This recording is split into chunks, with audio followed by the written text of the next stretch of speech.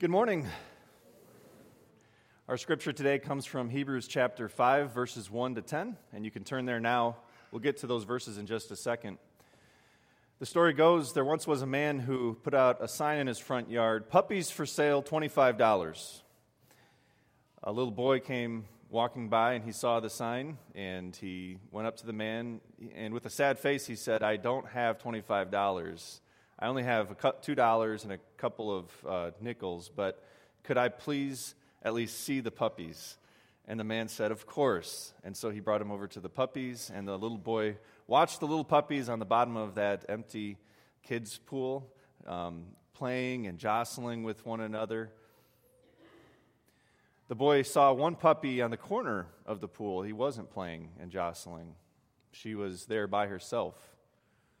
And the boy looked at that little puppy, and he turned to the man, and he said, "What's wrong with her?" The man said, "She can't walk right, and she can't play with the other puppies." The little boy thought for just a moment. He frowned, and then he smiled, and he said, "I know that I don't have the money here today, but could I give you all of my money right now, and I'll make payments? I want to buy that puppy in the corner." The man said, "But son, that dog will never walk right for the rest of its life, never run." And the boy smiled and he said, "That's okay." And he pulled up his little jeans, and he showed the man a heavy brace that was holding his legs so that he could walk. The man went over to the puppy, and he picked up the puppy, and he brought it over to the boy, and he said, "Don't give me your money. You can have her. I think you two will make best friends." For the first time in that boy's life, he had a friend that he could identify with, that could keep up with him.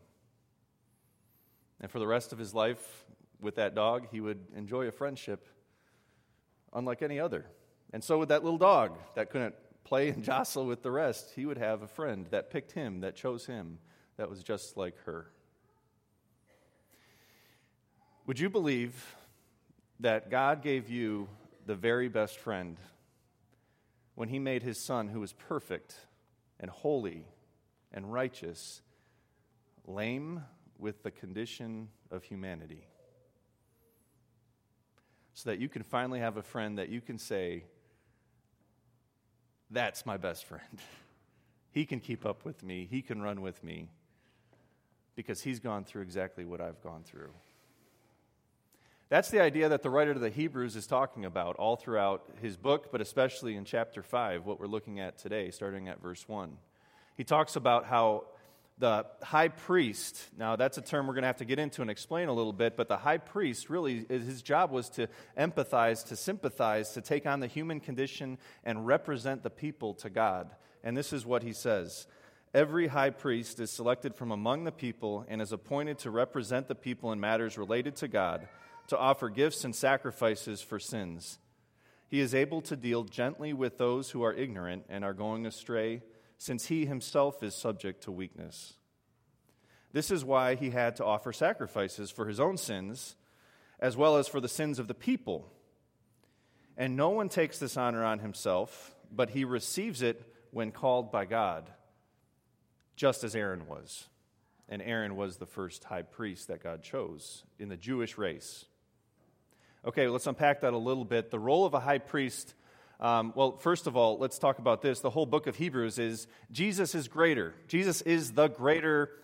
He's greater than the angels. Chapter 1, he's greater than the angels because whereas the angels serve God, Jesus is the Son of God. Chapter 1. Chapter 3, Jesus is greater than Moses because although Moses was he was a servant of God, Jesus is the Son of God. Whereas chapter 4 talks about Joshua. Joshua ushered the people in and did a conquest of a sliver of land in the Fertile Crescent many years ago. Jesus is the greater Joshua because Jesus ushers in eternity and eternal peace and love for you. And then you get to chapter 5 and you get talking about Aaron and the priesthood. And Jesus is the greater priest, the greater high priest, because although all of these priests make sacrifices for the people and identify with them, Jesus made the final sacrifice on the cross. the sacrifice to end all sacrifices. And what we learn about I'm going to talk about before Jesus in the Old Testament, and we're going to talk about this a little bit today so that we can understand how he is our best friend. That God gave us pictures in the Old Testament, and one of those pictures in a very real way that he gave forgiveness to the people was through the priesthood. A high priest was three things you'll note from these verses. Number one, they receive the office from God. It says that they are selected from among the people, they're appointed, and no one takes this honor on himself. That means nobody aspires to it, but actually God chooses. And this is the way that God chose. He chose out of the 12 tribes, he chose Aaron, and he chose Aaron's tribe, the Levites, who would be representatives of the people. They wouldn't get a sliver of land themselves, but they would live among the people when they conquested the land. And these priests would represent the people. They were chosen by God, and they would represent the people. And how did they represent the people? They did sacrifices. They did sacrifices for sins, but they had to do it for their own sins too, because they were sinful. So there was a long series of sacrifices throughout the year, but especially on the Day of Atonement. The Day of Atonement was like maybe what you're doing right now, spring cleaning. It was a spring cleaning for the soul. It was a festival that happened in the fall, so it was a fall cleaning.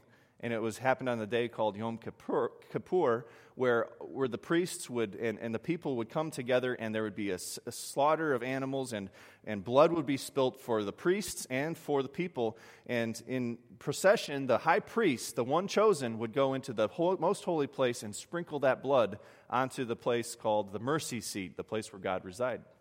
And when that happened, the blood was spilt and it was sprinkled on the mercy seat. There would be forgiveness for the priest, the priesthood, and for the people. Now, this would happen once a year, and it would happen so that everybody's sins would be forgiven, and that word at atonement, you would be made at one with God, literally through the forgiveness of sins and the shedding of this blood. And so the high priest had to be chosen by God. The high priest had to represent the people in a very meaningful way, because he would bring the forgiveness of sins through his work by the sacrifice. And he would also relate to the people. Did you catch that? That he himself deals gently with people, and that he himself is subject to weakness. And that was a key part in God's picture of the priest and the priesthood, because he wanted the priest to represent the people. He wanted the priest to say, I can identify with you because I myself need the forgiveness of sins. I myself have the condition of the human limp, and I need grace too. Now, that's the way that God chose the priests in the Old Testament. And you remember the theme of the book of Hebrews is Jesus is the greater what? Priest. He's the greater high priest. And that's what we get to next. This is how God chose his son. From the beginning of time, he chose him. In verse 5, it says, in the same way, Christ, notice right here he uses the word Christ, which means chosen one. Later he's going to use Jesus when he talks specifically about Jesus, his given name on earth. This chosen one did not take on himself the glory of becoming a high priest, but God said to him, you are my son, today I have become your father. And he says in another place, you are a priest forever in the order of Melchizedek. Now, if you haven't heard that name Melchizedek, we're going to unpack that in a little bit in just a moment, because it's the key that unlocks our understanding of how Jesus is our great high priest. But first, look at the comparison. Just like the Old Testament, God chose, and Jesus received the call as a high priest. He didn't aspire to it. That's why Psalm 2:7 is there. It shows this great love between a father and a son. So you can imagine the Father in heaven. He loves his son so much. His son is the apple of his eye. It's like a blue-collar dad that watches his son, the first one in the family to graduate college, walk the stage. He is so proud to watch him walk the stage. He is so proud that he just is his son. And every day he wakes up and he says, I'm so happy that you are my son. I'm so happy that we have this relationship. And there's this love and there's this trust between father and son.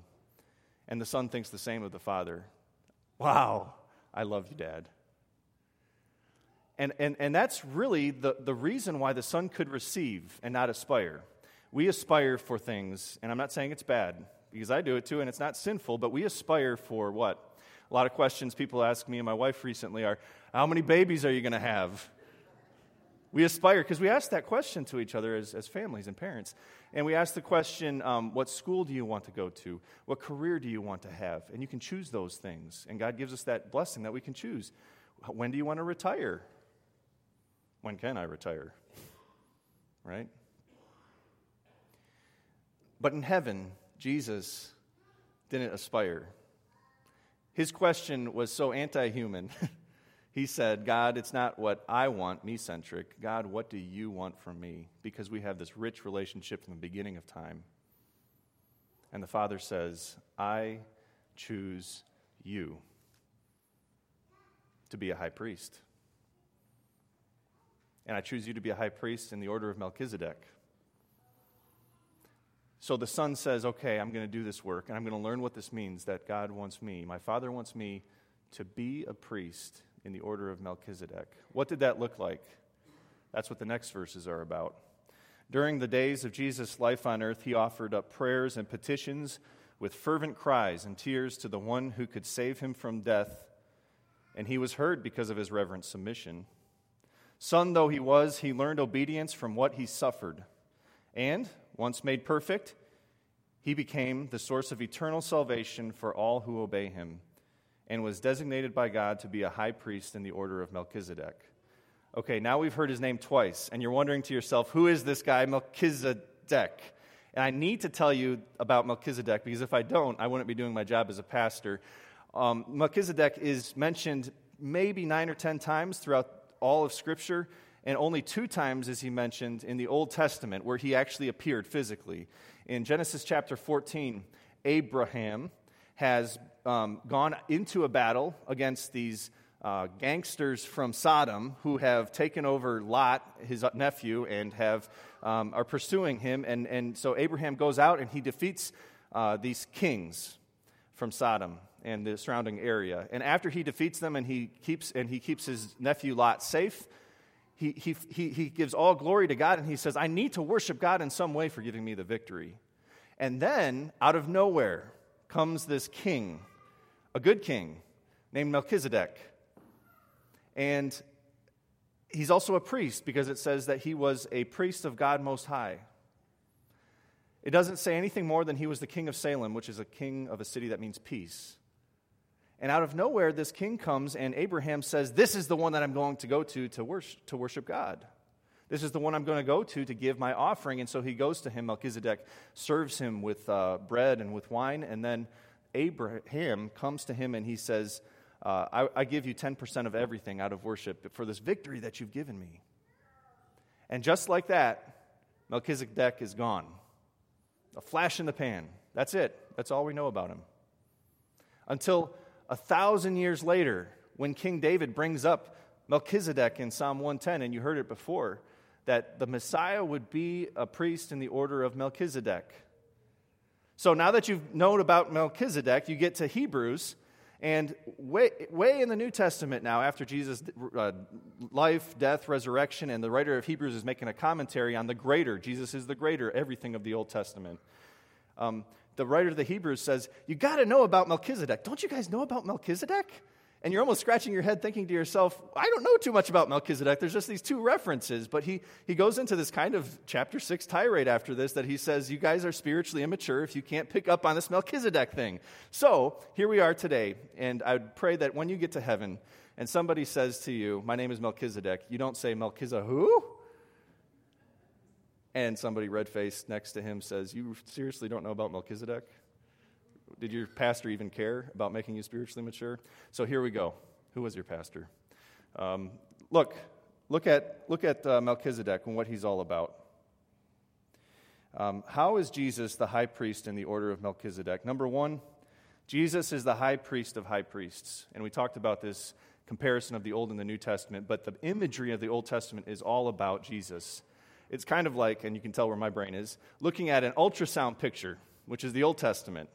And you can't really understand what's going on there, and you need somebody else to point out where's the head and where's the toes and stuff like that. But you get to the New Testament, and at the birth party, do you bring out the ultrasound pictures?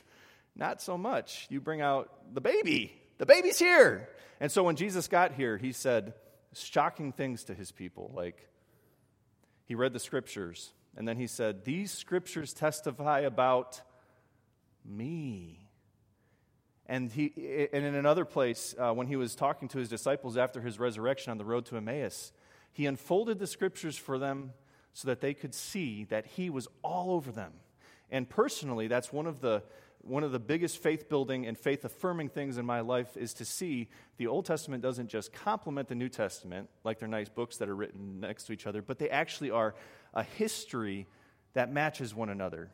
And if you look into the Old Testament and you see the blood over the doorposts of the Israelites in Egypt, and then you say, but wait a second, in the New Testament, there is blood that is shed, and that blood that goes over the doorpost of my heart, Jesus' blood, redeems me. You see that the ultrasound becomes clear, what this was all about all along. And you look in the Old Testament, you say, like last week in the sermon, there's a snake that's put up into the sky, and that bronze snake is something that you look to and live. And in the New Testament, Jesus says, just as that snake was put up in the desert, so the Son of Man, it becomes clear. And one of my favorites in Numbers 35, there's this law that if you accidentally kill someone, like manslaughter, you could run to a city of refuge. And in that city of refuge, the avenger of blood that could rightfully kill you for that manslaughter of their family member couldn't touch you in that city of refuge, as long as that high priest was alive there, or that priest was alive there. And as soon as that priest died, do you know what happened? You got freed from your manslaughter, and you could go back to your territory and live again. And Jesus is saying, just like all of these pictures in the Old Testament are showing you, me, that the high priesthood, this priest, this representative from the people to God, I am that representative. I am the one that finally is put to death to set you free, so that nobody could avenge your blood because you're forgiven.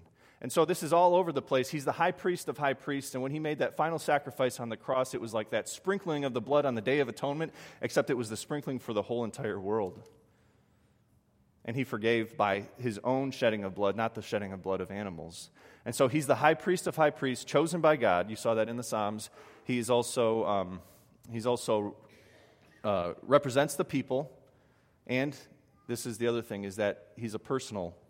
We're going to get to that one in a second, but he is also king and high priest. Look at number 2. Jesus is both king and high priest. The thing about Melchizedek is that he is something that really no other high priest was that we know of, is that he was both king and priest, king of Salem and priest of God Most High. That's not something you want necessarily, and you don't want your pastor to also be your mayor, or your mayor to be your pastor. It has happened in history, and it hasn't always done well, but in Jesus and in Melchizedek, it's the perfect mix. Jesus is both king and high priest in your life. He is both the representative of the people, the priest to God, and he's the representative of God, like a good king should be, a king that's just and right and fair. He represents God to the people, not that he is God. And so you get to understand that the one that rules your life is also the one that empathizes with you. A dentist was known to be really rough with his hands, and he really had gone through school and went through all the motions, and he worked in people's mouths, and people came away, and they kind of said, well, they got the work done, but man, was that uncomfortable. It was only until that dentist sat in the chair and had a root canal himself, and his work changed forever. He was gentle, and he was thinking about the person there and not just the work. And so when it says that Jesus empathizes with and that he learned suffering, he came down and he sat in the chair. You know, and you see this king and this priest in the same setting. Jesus' friend Lazarus dies, and he goes to the grave, or he goes to the house first, and it seems like Martha is angry with him, and she says, Lord, if you had been here, you could have saved Lazarus and he wouldn't have died. And what does Jesus say to her back? He says, I am the resurrection and the life. Whoever believes in me will never die, and Lazarus will live again. Jesus the King.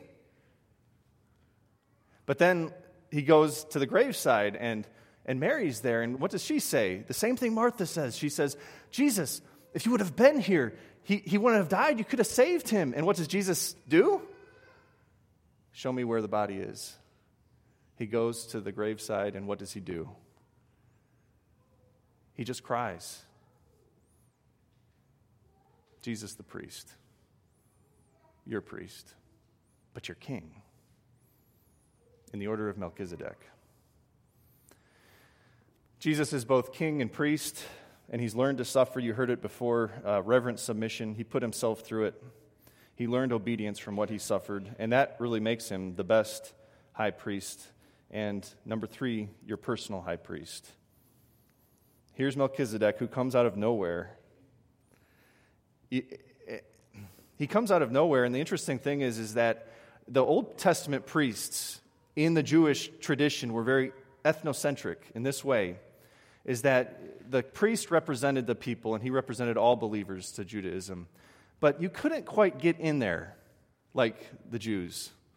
You couldn't just be anybody and go up to God and sprinkle blood. If you were a Gentile, like many of us are here, a non-Jew, you could only make it into the outer court of the temple or the tabernacle. And if you're a woman, then you could make it a little farther. If you were a Jewish man, you could make it farther. And if you were a Levite, you could make it farther. But even then, you couldn't just go in. You had to be a Jewish male Levite high priest to go all the way in.